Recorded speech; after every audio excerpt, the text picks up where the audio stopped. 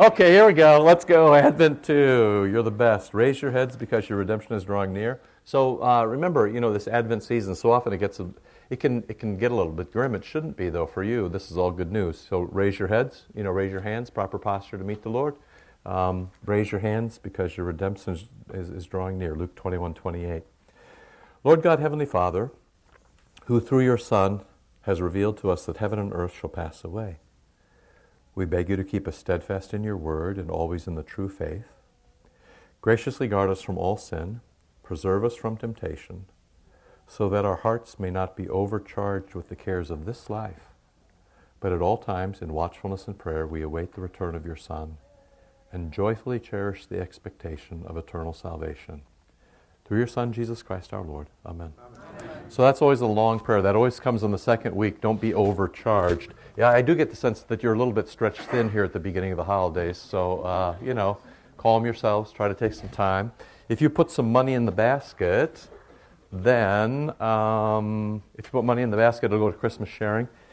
Carol and all others, but I mean chiefly Carol, who lives here virtually for most of November and December, getting that ready. It's a great, great thing. We still need to buy a few things. We always need clothes and gloves and stuff like that. So if you toss a little money in, they'll pick up the things toward the end. If you can help this week, especially I know that Tuesday morning where they need people to pick things up, that's always a busy time. If you can help during the week, that would be fantastic. So, sorry, go. Just need people because Steve drives his... Just need people. Just need people to kind of load things and unload them. Is that right? It's to keep the doors open and to unload when we get here. When you get here, right? Good. Do all the work. How are you doing for translators? Actually, I think pretty good. Going to be okay? Yeah. Primarily Spanish this year? That's 40% of them. We have a few Turkish, a few Persian. So if you speak Turkish or Persian, Nepali, Kurdish. Not always, is it? Only in the... Oh, yeah, right. Yeah, no, it's not. You're right. All right, good deal. We got to check that later. Is that true? Is that true? We got to check later. All right, good. All right, here you go. So you got the everything else good? Anything else? Questions about anything? Voters meeting at 12:30. Pop around for that. Shouldn't be terribly long, but we wanted to make sure that everybody had a chance to have enough time and not lose the Bible study hour. Because next week we do lose it for Martha Fest. So come back for that. That should be fun. So next 2 weeks. 22nd, yeah, sorry. Forget Martha Fest for next week. Keep it a secret. Don't tell Martha. It's going to be great, all right? Martha Fest in 2 weeks. Martha Palooza does come, that's right. All right. It's going to be great. Hey, Pastor, can I give a thank you for the 50-some people that came out with their Sunday school kids and sang at the Convalescent Center yesterday? Wow, you had 50? We had more than 50. That's really good. So, Christmas caroling yesterday by Sunday school. I know Pastor Nelson is virtually living here right now with all the things he's got going. Every time I came in, he was still here, and it was very strange. But if you had 50 at the Convalescent Center, that's really a great thing. It's really good for everybody who does it. It's good for them. It's good for us. So that's really good that you had 50 kids.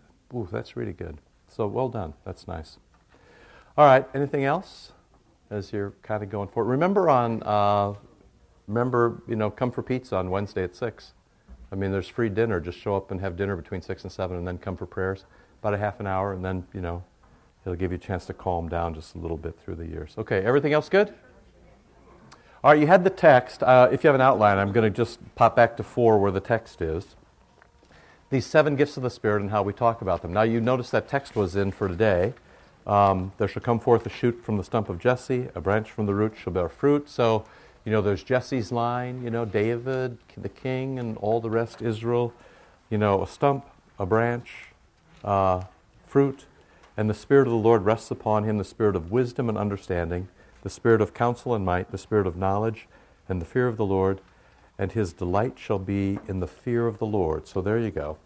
And then last week we just talked about this a little bit. These aren't your gifts directly, but they are gifts given to Jesus. So it works like this. The Holy Spirit gives you Jesus, and then Jesus gives himself to you wholly, and you all his gifts. But you always live in that sort of secondarily, okay?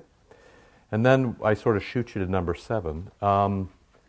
First up, I jumbled the list a little bit because the lists are jumbled themselves in Scripture. The first one is, and his delight shall be in the fear of the Lord. Now, it's really interesting. The word in Hebrew for delight has a bunch of different meanings. It's one of those words that's very rich. It can actually mean to smell, which if you just translate that indirectly, it doesn't really work. His smell shall be in the fear of the Lord. But it's sort of this sensory permeating thing. When they translated the Hebrew into Greek, it's very interesting. They translated it to satisfaction, or his fulfillment, or his fullness. So, his fullness. So you kind of get all parts of it. The Hebrews are very earthy. They're fleshly kind of people. So they talk about it as smell. The smell permeates everything. You can think of incense where you can smell it everywhere. It's there before you come. It's there after you leave. The Greeks are very thoughtful. Everything was about, and you chase it all the way to Plato, where material things don't work anymore. But it's interesting that between the two languages, you get this full thing of everything that you are, sort of body and soul, is filled up and perfected. So actually, delight is a good word for that. So your delight is in the fear of the Lord. Now, every word can work two ways. So you listen to the text for Advent, Jesus is coming back. For a Christian, the proper posture is to receive him, head up, arms open. I'll take whatever you've got. But there's also those who have been in rejection of him who sort of cover themselves and dread the fact that he's coming. So the same Jesus, and you know this, I've talked about this before, in medieval art, for example, you have Jesus who comes, you see him coming a second time, he has a sword in one hand and a flower in the other. The flower is the sign of resurrection or life. So, you'll have him that way. He'd love to have you resurrected. If you won't have him that way, then you'll have him another way. So the same Jesus, can either be judged for your good or judged for bad. It's like the Lord's Supper. The Lord's Supper is the greatest possible thing for you. But then also we get the text that it's the sort of thing that can injure you if you don't, use it wisely. So kind of tuck that away, that everything can be taken two ways. If it's taken as a gift and a blessing, don't have any other gods. If it's okay, that's great. It's John the Baptizer. Repent. And when people repent, everything is great. But if you won't, if you force Jesus to be your enemy, if you force him to be your enemy, then it doesn't go so well. That's a battle that you'll lose. But there's no point in even having that battle. The best thing is just to receive his gifts. And so for you, the fear becomes the word of reverence. So your delight, if you translate it this way, your delight, everything that you are, your fullness, your satisfaction, your calm heart, everything you've got, your delight is in being reverent toward, or honoring of, or receiving Jesus. So if you ask yourself, how can I still my restless heart? The answer is to have Jesus just the way he gives himself. And the Pharisees this morning, they want to have him in a different way. Jesus lets himself be bent and twisted. The ultimate proof of that is the cross, where he even lets himself be killed. This great mystery of how God lets himself die. Very strange stuff, right? So you can resist him and you can reject him. You can push him away, but not forever, right? But, sort of put that aside. That's not the primary thing. The primary thing is you have this delight, this fullness, this satisfaction in honoring God. So, this great gift. I give you then reverence as humility. And humility simply means to remember the order of things. I gave you a little thing that I gave to new members yesterday. Things kind of overlap for me. Kind of the mystery of, it's the thing that has this on it, just the one page with the red. The great mystery of humility is you can't get it by reaching for it. Normally we're very goal-directed. That's what we want. We aim at it. We grab it. Unfortunately, humility is a bit of a head fake. You can't get humility by grabbing for humility. And yet it's the chief virtue. Pride is the chief sin. Humility, which then goes to discipline and obedience, is the chief gift, the chief virtue. Why? So how is it that you become humble? I just this is from something else, but it works the same way. You remember. You think. You say, I'm a sinner, I'm dead, Jesus forgives me, I'm alive, everything I have comes from him, not my own life, the lives of those around me, my church, my job. Everything I have comes from God. You think about that. This is the reason why you say your prayers in the morning and have a devotion. Say your prayers at night and remember God who gives you all things. It's why you come to church every week. One of the primary reasons is to keep you humble. How does it work? You're reminded of the fact that you're dead unless God makes you alive. It's a thing to be grateful for. You're reminded that your spouse, your kids, this is all first article stuff, your job, everything you've got, your redemption, the Holy Spirit, all you've got is a gift. So you start by, if you want to be humble, you don't aim at being humble. You begin to remember what your circumstance is. I was dead, now I'm alive. When you do that, you become grateful.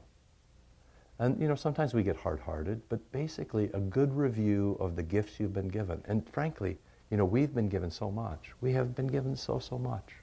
You and I, we have marvelous lives. Doesn't mean we don't have troubles, but we really have remarkably good lives. We don't lack for the things that most people in many parts of the world lack for. Most of all, we have the church.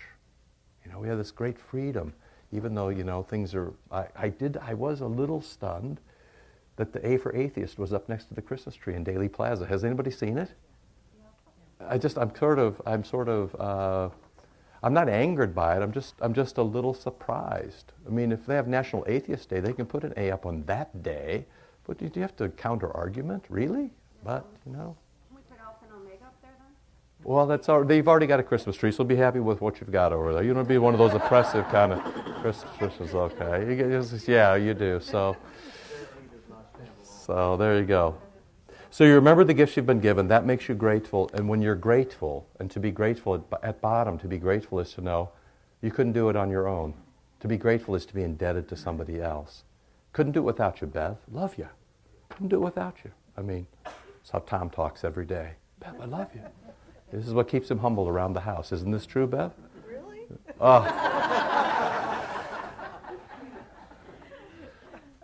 So, that's the way life's meant to be. If you remember the gifts that God is always giving you, then you remember how the order goes. I'm nothing without being given to, but I only live because Christ resurrects me. So that means the order is Christ is at number 1 point and I'm at number 2 point, right? Or whenever I get, a little too big for my britches, I kind of remember that it's not me, but Christ who lives in me, Galatians 2:20. This is Adam in the garden, right? Everything is great until he is no longer grateful for all the gifts he's been given. And then, he wanders away. So this is point number 8. Since we have these promises, let us cleanse ourselves from every defilement of body and spirit. And then, look at this, bring holiness to completion in reverence toward God, in fear toward God. So, a lot of what you're doing here on Sunday morning is rehearsing your lines, retelling your story. One of the ways that you can diagnose what's gone wrong with the church is that we've lost our story. We think sometimes our story is about us. Our story is not about us at all. And that's why we read the lectionary, that's why we have the colors, that's why we change the seasons, that's why we sing, that's why we do memory work, because we rehearse our story over and over again. If you don't rehearse it, you will lose it. It's true for any skill. If you don't rehearse it, you will lose it. So we come here, one of the really great reasons to come to church every week, all the time, is you rehearse this and it puts your life in order. When your life is in order, then your life is satisfying. When you understand how the world works, you can relax into it. Even though there'll be trouble, you can relax into it and enjoy the gifts you've been given, and you can stand together through painful times. That's how it works. But you need to see reality for that. To see reality. And that's what humility is. It's recognizing the reality and being grateful for it. Okay? If you run against that, what comes is pride. And I've given you a little bit of a sheet. I gave you this from, did you have this still? Did you grab one of those? I didn't know about giving it to you or not, partly because it's from a Catholic source, but that's not so much about that. But one of the things is about this, if you really start to have a good look at yourself, it can be really, really depressing. And what's interesting about in the tradition, and Luther was up against this, and they probably overreacted to it. There were all these lists of virtues and sins and what you had to do and how you confess. And what happened is when that kind of that became such a burden that Lutherans sort of jettisoned all that. Well, the problem with that is then it makes it a little harder to understand our own lives. So I give you this only to give you a taste of how you can think about yourself, but I would just warn you to be careful, because if you dig too deeply, especially if you're on your own and not under the care of another person, and I mean that for myself too, it can just be depressing, because you can dig so deep that you'll never get out. So I mean, just listen to this. I mean, this is one way to talk about it. Let's think about our habitual voluntary sins. These can be classified, so already you've got a flow chart, right? Under various forms. So here's some of your sins. Various forms of egoism, another word for pride, right? Of me first. Proud, arrogant, self-sufficient, vain egoism, and sensual, overly sensitive, lazy, indolent egoism. So just in case you wanted to know, there's at least 8 different kinds. You can go and think about yourself today and find yourself on the chart. But now, just look at this. And sometimes one of the sadnesses is with the loss of private confession. You remember for Lutherans, the Catholics said about Luther and the Lutherans, one of your problems is you never go to private confession anymore. And the Lutherans responded in the Augsburg Confession saying, hey, we go to private confession more than you do, which of course is always how you win an argument.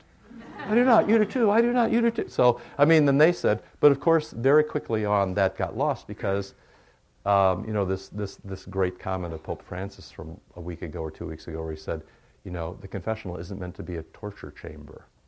Well, it was very much a torture chamber for people. They came and they were pummeled and taxed and penalized and beaten down and made to feel guilty. When in fact, my goal when anybody who comes to private confession is to leave them with a smile on their face. That's really what confession is about, that you understand that the Lord takes away your sins, and the only way they can hurt you is if you take them back.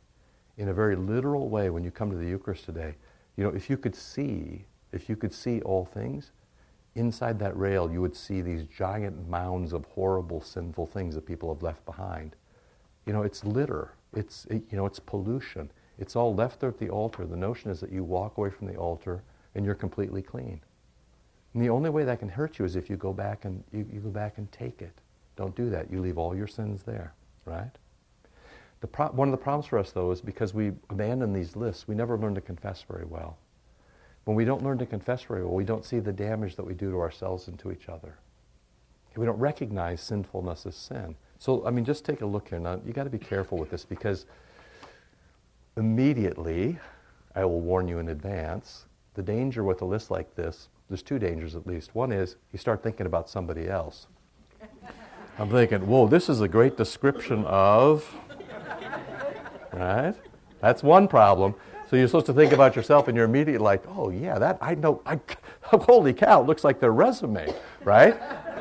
You think about somebody else. Or the other thing is you just get horribly depressed. So to sins of pride belong our desires to cut a figure, right? And you just kind of think about this. It doesn't have to be, our strategy is to push ourselves forward. Ostentation, lying, trifling excuses, exaggerations, indiscretions intended to show that we know more than we're telling, right? Refusals to admit our faults, stubbornness, obstinacy, impatience, ruffled self-love. And you get a little too tender. Voluntary anxiety. Create some chaos so you can solve it, right? Create some chaos and get everybody else off balance, and then, or worry about things you actually don't need to worry about. It's very interesting. Harshness in words, in judgments.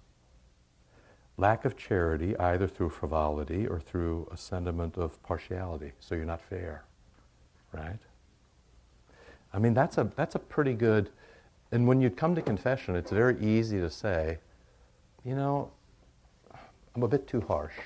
People always think confession is such this giant thing where you have to really, you have to have really done some damage. I mean, even if being a bit too harsh is really something, and normally what's supposed to happen is your confessor is to say to you, well, how can we get past that?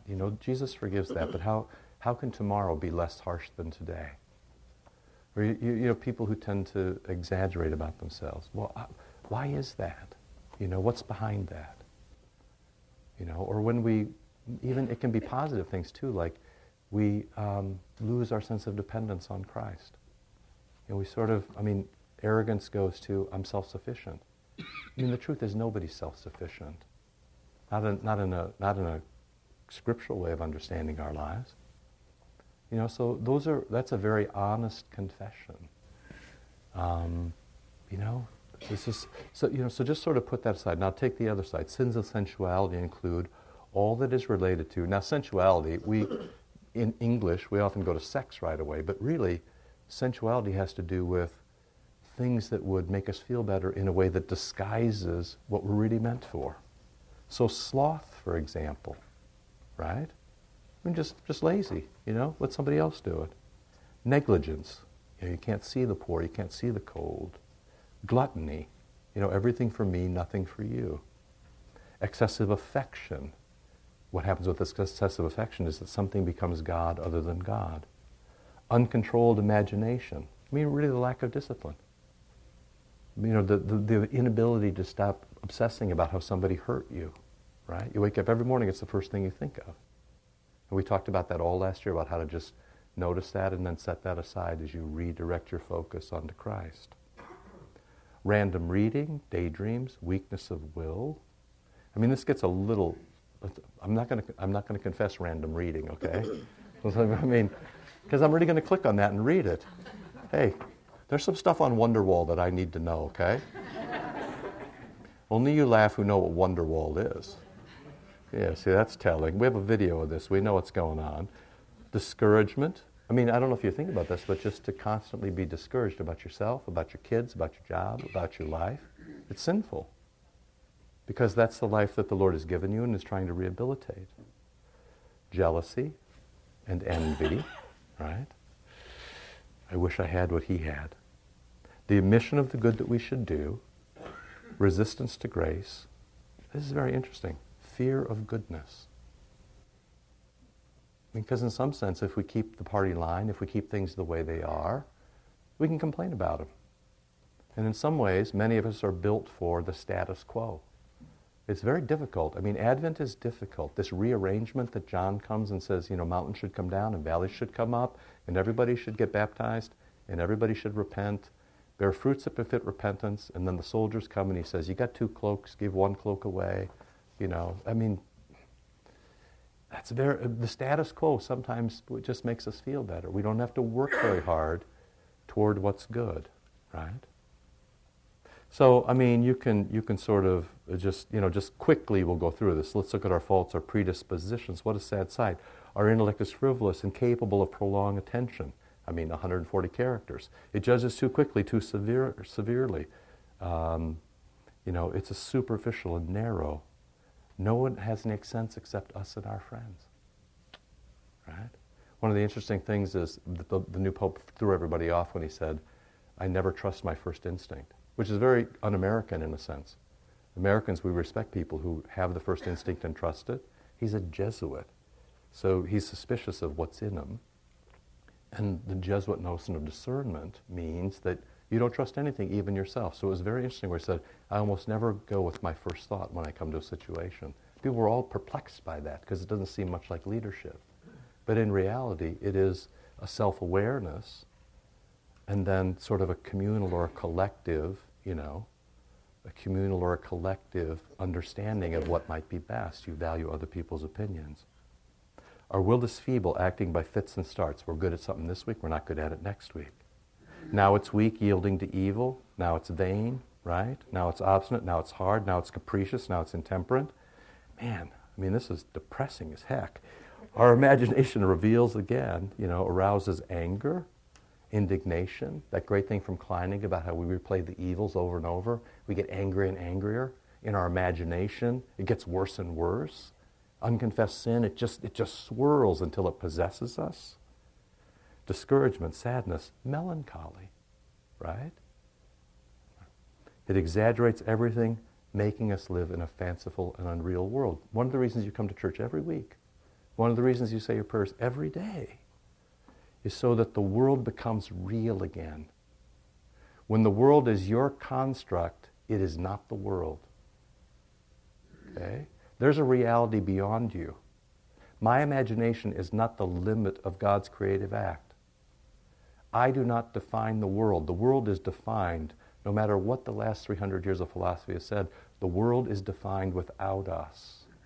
There is a world in which we live, right?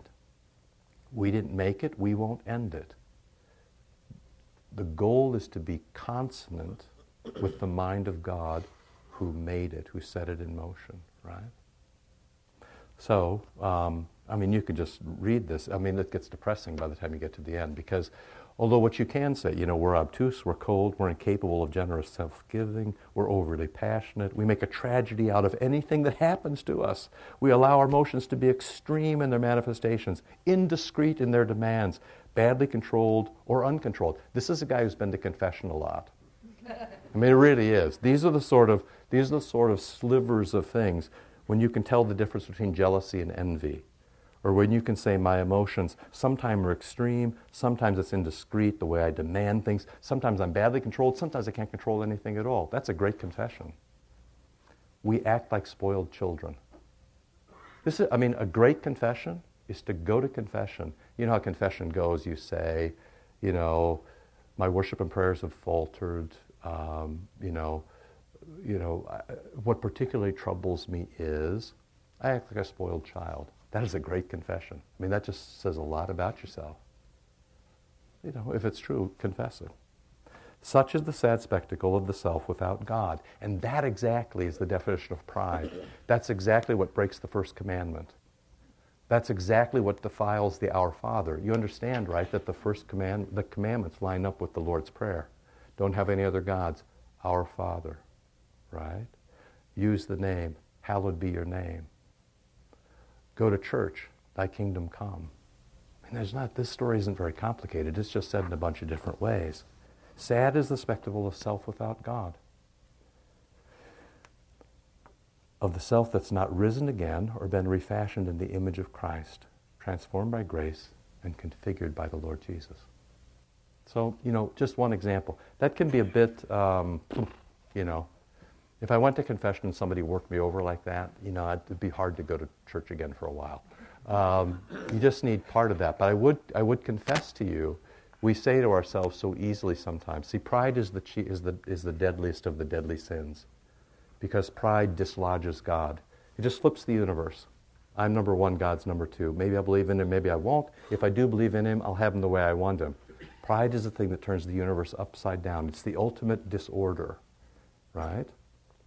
Confession puts it right back round. Humility puts it right back down. Pride has me at point number one. Humility is at God at point number one.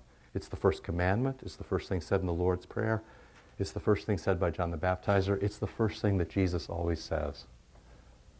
My Heavenly Father, I've come to deliver my Heavenly Father. Right? That's the whole point. So it's chief among these gifts. If you just kind of look at 12-ish, pride resists and rejects anything that would rise above it, right? I've sort of said everything that I've said here. That pride kind of twists things up, it modifies things, it disorders things, it makes things upside down. So 13, and maybe I can say it this way, the easiest way I can say is pride makes you sick. Your sins make you sick. It's so interesting, we maybe don't talk that way enough, but your sins actually make you sick. Pride makes you sick. It keeps us from being as productive as we might be. It paralyzes us. It can disfigure us. It makes us complacent about our shortcomings. We don't want to confess them or we won't admit to them. We can be buoyed up by our haughtiness. We can be exposed to evil, by our sins.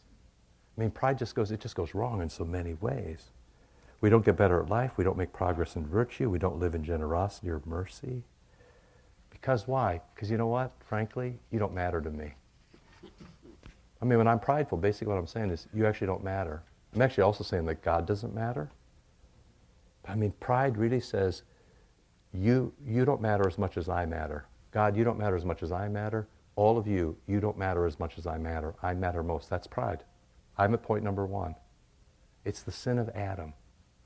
There he is in the garden, and the Lord says, you can do this and this, but don't touch that because that will really hurt you. So what do? You touch that thing, and the world goes to ashes. In some sense, then, we become subhuman. And this is what Luther means when he says we get curved in upon ourselves. You remember Luther's great expression for sinfulness is that our eyes pop down and all we can look is ourselves. We walk through the world like this, we can neither see God nor our neighbor. That's what sin does to us. It just makes us, I'm the only thing that matters. If I happen to bump into you, I'll use you as you suit me, but otherwise you don't matter. It's a horrible thing to just keep talking about it. Now, turn to page 14. What happens then is when the Lord shows up for Advent, and suddenly you realize, you've been caught out, and all the facts are against you. When the Lord shows up and you're not at point number 1, then you do live in dread. And that, the great notion of a second coming is that when everything gets to be clear, everybody can see it at once, all the lines are drawn, everybody knows what's going on, and any resistance is feeble. I mean, you won't be convincing anybody, at the second coming, you won't be convincing anybody that the world is anything other than it really, really is. Right? There'll be this great reckoning. Now, for those who have been forgiven and all along been struggling to have Jesus, been struggling to be at point number 2, as difficult as it is, for those who will have it, it'll be, the second coming will be this great relief. It'll be, if you can imagine, all the pridefulness sucked out of you and living with what remains, that's what it's going to be like. It will be, it will be like, it's hard to, it's like if every ill was just pulled out of you. There's nothing to fear in that. Unless, of course, you've said no to it. And the interesting thing is gifts can always be resisted. You can say no to it if you want, but then you're on your own. This is the C.S. Lewis thing, that the door to hell is locked from the inside. I mean, if you're in hell, it's because, you put yourself there and locked yourself in. So, when you see what the dread looks like, it's surprising. It's so basic that it's there in the Magnificat. In the rejoicing in the incarnation, in the child given to Mary, the Lord has shown the strength of his arm. Boom. We always say this, but we don't pay attention to it. He has scattered the proud. Think about what scattered means. It means you've lost your house, you've lost your family, you've lost your colleagues, you've lost your community. You are scattered to the wind. You're on your own, which is what you said you always really wanted anyway. I mean, hell is when God lets you have your way forever. Like you've always said, I want to be self-sufficient, I want to be number 1, I want to be in charge of things, I want to be captain of my own fate, I want to determine the world. I believe this very strongly, that I am the master of my life. Hell is when God says to you, okay. So often we think about this as sort of a vindictive act that God does to you. It can be very much described as the opposite. That God just simply lets you have your way. You want to live like that? Okay. That's a miserable, miserable thing. Look at this. He scatters the proud in the imagination of their hearts. I imagine that I'm at point number 1. I imagine that God's at point number 2. I imagine that all of you are at point number 3 or somewhere farther down the list. He has put down the mighty from their thrones and exalted those of low degree. You see that? He turns it back right side up. Whoop. And so, if you take the lesser gods, you're afraid and you realize you've wrecked it. But if not, life is good. At 15, God opposes the proud, but gives grace to the humble. Right? God opposes the proud, gives grace to the humble. Or this is terribly important. The best thing I've learned in 2013. You learn these things that you carry with you forever. The law always accuses. So right now, if I think about God, I think about the ways that I've come up short. It's very clear I've come up short in so many ways. So I'm always accused by God's holiness. God's holy and I'm not. The law always accuses. However, it doesn't condemn me. So the reality no longer pinches. That's on Christ. And that's what forgiveness is, right? Okay, now I got hands going in all different directions. Yes, please. Is it also pride then when I think the thing that I've done is so horrible? Because I'm putting myself in a place of importance by saying that my sin is bigger than someone else's. Do you feel good about it when you say it? Probably not, but it You might if you really pushed it. might. Yeah. Comparing yourself to anybody else is never a good idea. The scriptures talk about that, right? Let each man judge for his own, right? You don't put yourself up against anybody else. So the cool thing is, so the positive side is, there's only one person like you in the whole universe. You're unique, and you sort it out with the Lord. And whatever Brown does, forget about what he does. I mean, he coaches football and he shot 2. You're not 1-2 this year, okay? I mean, you're never going to live up to that. You put yourself up against that, I mean, yeah, come on. If you compare yourself to anybody else, see, and what will happen is, if you either feel good about it, or you get increasingly depressed. It gets worse and worse and worse. Why can't I be like that? Right? Yeah, so work it out between you and the baby Jesus. Okay? Was there a question here? No? Still okay? Mr. Marcus, thank you very much for bringing the special date nut banana bread today. Your verse comes from his son, who works at Breadsmith. When I put myself up against somebody else, I do it with, can I improve what I'm doing, my self-control, my aim, and be more productive and caring to somebody else? What could I do in that sense? What do you, bouncing that off you, what do you think of that thought? It's very positive, and it's the opposite of what she said. So when she compared herself to somebody else, it was to come up short. When you ask the question about comparing yourself to somebody else, it's so that you can do better. So even in our confessions, you remember we always run this, because whenever we have a saints' day around here, so there's always somebody who gets a little nervous. But you remember in our confessions it says, we love the saints because we live according to their example. They're great examples for us. Even Paul says, imitate me as I imitate Christ. So that's one of the great things about having mature people, about having mentors, about having old men in the congregation, having great bosses, having great coaches, having great fathers, having great people at your work. Absolutely. And the best thing you said was at the end, which is, it's not just that you recognize the goodness in them, but you also say to yourself, how can I be like that? How do I get that? And my answer to you, really, the first thing I would say to you is live in humility. And so how do you get humility? Go to the Eucharist. Because when you go to the Eucharist, it's this great exposure that you're nothing but given to. There's a reason we go on our knees. There's a reason we make the sign of the cross. There's a reason, we open our hands, empty hands. There's a reason we open our mouths so that we don't even act during the Eucharist. There's a reason we put our hands in the sign of the cross, right? There's the reason our hands are like a little manger. All this stuff is in the history of the church, Chrysostom, make your hands like a little manger, receive the Christ child. Make your hands like the sign of the cross. Let Jesus be there again for you. But your hands are empty. All you need to do is go to the Eucharist. You understand everything you need to know about humility and pride, which is, I'm nothing but giving to, I'm completely dependent. And then the gift is given, catechism, where there's forgiveness of sins, there's life and salvation. So first you get forgiveness, then you get everything else, including a little edge off the temper, a little boost into working harder, a little more clearly seeing that there's always one fact in somebody else's story that you don't know, so before you beat them down a little bit, you might just pause. I mean, that you can go on and on with this, right? Which is what the guy did when he wrote this long thing. At the same time, you're trying to strive for that and be happy. Right. So now just... A little complacent, but... No, but work back 4 weeks where everybody gets faith, hope, and love, okay? So whether you're meant to be a leader or a follower, whether you're meant to be a manager, whatever you're meant to be, that's a different kind of thing as opposed to whether you can love people more and more, right? Everybody has the ability to love people more and more. How that love plays out in your own life, that's what each of us have to work out. It's going to look different for you and me and Emily. We're all going to look different, right? It's going to look different for all of us. I got to go, really quickly go. Okay, I was just thinking that one of the things that I think healthy is in George's statement is that we're looking for the gifts as they are being manifested. Perfect. And Yeah, that's exactly right. We're looking for the gifts as they're being manifested through us, right? Through us. If we can't do it personally, Right.